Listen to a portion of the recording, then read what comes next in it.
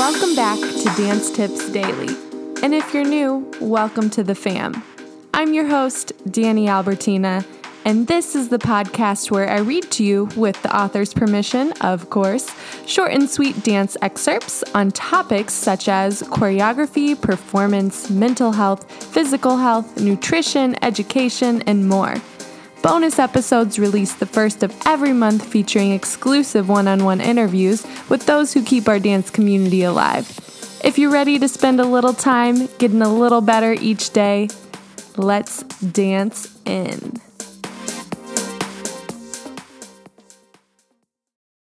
This is episode 85. It's Saturday, October 24th, 2020. We have a little bit of a longer blog today, and to keep it short and sweet for you, we're just going to dance right on in. Are you or do you? From Cecily Placenti from 6degreesdance.com. Whisper, tap, slide, snap. Rhythms emerge out of darkness, layering in complexity. Swoosh, tap, tap, clap. Stage lights come up slowly, revealing performers Alexis Robin and Louisa Carnes, standing behind a stack of boxes. Tapping their fingers, knuckles, palms, and backs of their hands, they employ its surface to generate their sound score. Using their hands, feet, they articulate a complex unison phrase. Their hand dance grows in dexterity and urgency, hypnotizing with the tribal feel. As Robbins continues, Carnes translates the choreography to her feet, her tap shoes adding a crisp overlay to the blunt sounds of Robbins' palms. Are You or Do You offers a satirical, humorous look at universal dance practice, using hands to indicate what the legs and feet will do when performing movements fully. The duet expands like a balloon from isolated gestures to full-bodied dancing. Robbins moves like viscous liquid, mimicking Carnes' tapping. As she strikes the wood, Robbins reflects the tone with a flick of her bare foot or light touch of her forehead.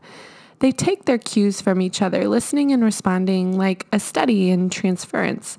Carnes creates a rhythmic structure that appears in Robbins' body in contractions, level changes, dynamic pauses, and arm slices. The dialogue continues, and the duet rotates in space like a 3D model. Combining her love for tap and contemporary dance, Robin blends two styles effortlessly. In her work, the crystalline specificity of sound inherent in tap dancing mirrors the idiosyncratic gestures of contemporary styles. Although Are You or Do You is light and whimsical, there is a deep intelligence in its structure. The women put together a puzzle with pieces they create. They do not merely fulfill that task once and move on. Rather, they take time to explore and expand a variety of movement possibilities stemming from a few opening phrases. Evidenced in the ease with which they improvise together is trust and time invested in the piece's development. In one standout moment, the women face each other and Carnes steadily increases the tempo in her feet. Robbins carries those dynamic changes into her hands and torso, articulating her fingers with dexterous ease.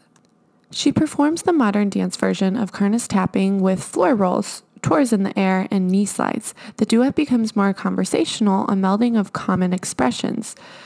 Their offhanded groundedness belies the buoyant freedom necessary to move with such speed and enunciation. Towards the second half of the piece, Robin joins Carnes in tap shoes, displaying her depthness and ease with both forms. Like DJs creating and mixing sounds at the same time, the pair adds a vocal layer to their score of breath, taps, and claps. Silent yet percussive torso movements indicate tonality without making audible noise. Are you a tap dancer or do you tap dance? Carnes questions.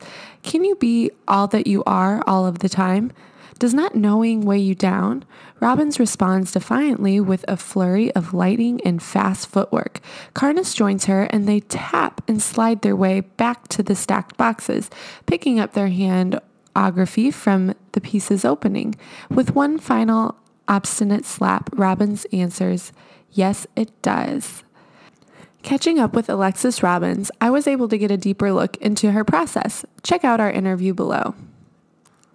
Can you tell us about your process in creating Are You or Do You? Alexis Robbins says, I'll never forget our first weekend of rehearsing. We did a self-constructed 3-day residency/deep dive. We began simply by making our own handography phrases. I wanted them to be semi-abstract while also leaving opportunity for them to become movements that could be done with our feet. We went into separate corners, made phrases, and then came together and combined them into what became 10 bars of 5, and the base of much of the movement for the piece. When we finished solidifying that phrase, we felt like we were personifying our hands. They were their own characters, so we decided to play into that a bit deeper. I had no idea at the time how we were going to perform with our hands on stage. At first, I imagined we might be lying on our stomachs and have our hands crawl into a pool of light on the floor, but I am glad we ended up standing up because it allowed for so much more play.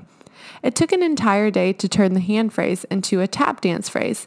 After that, every time we worked with our hands, one of us would be like, wait, what if we did, and then insert putting our hands in our shoes, having a battle against each other, just doing personified finger crawls, the list goes on.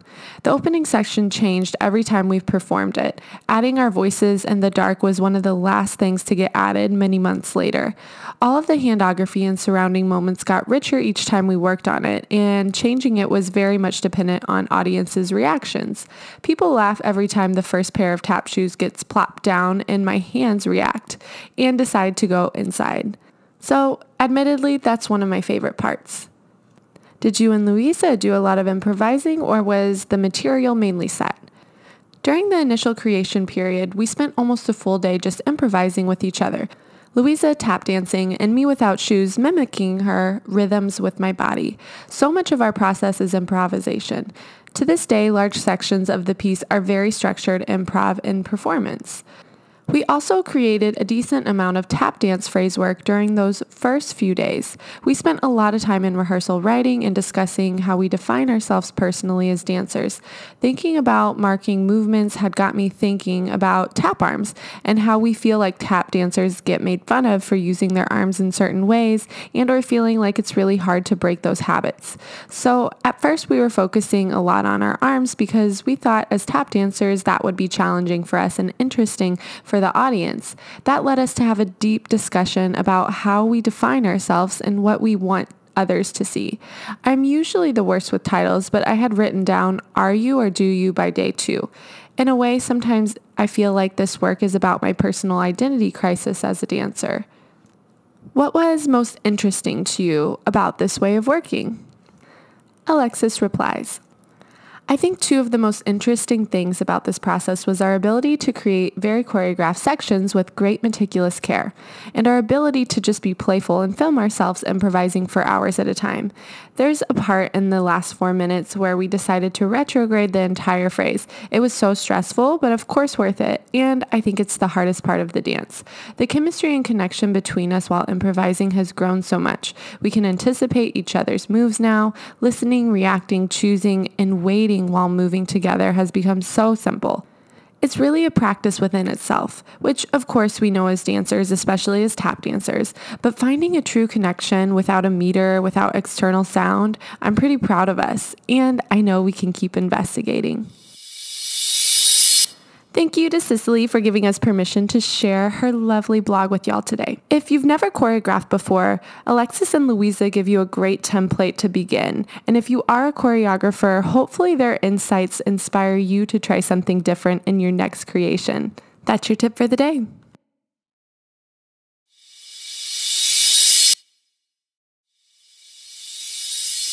Thanks for listening today, and tune in tomorrow for more short and sweet tips. Happy dancing.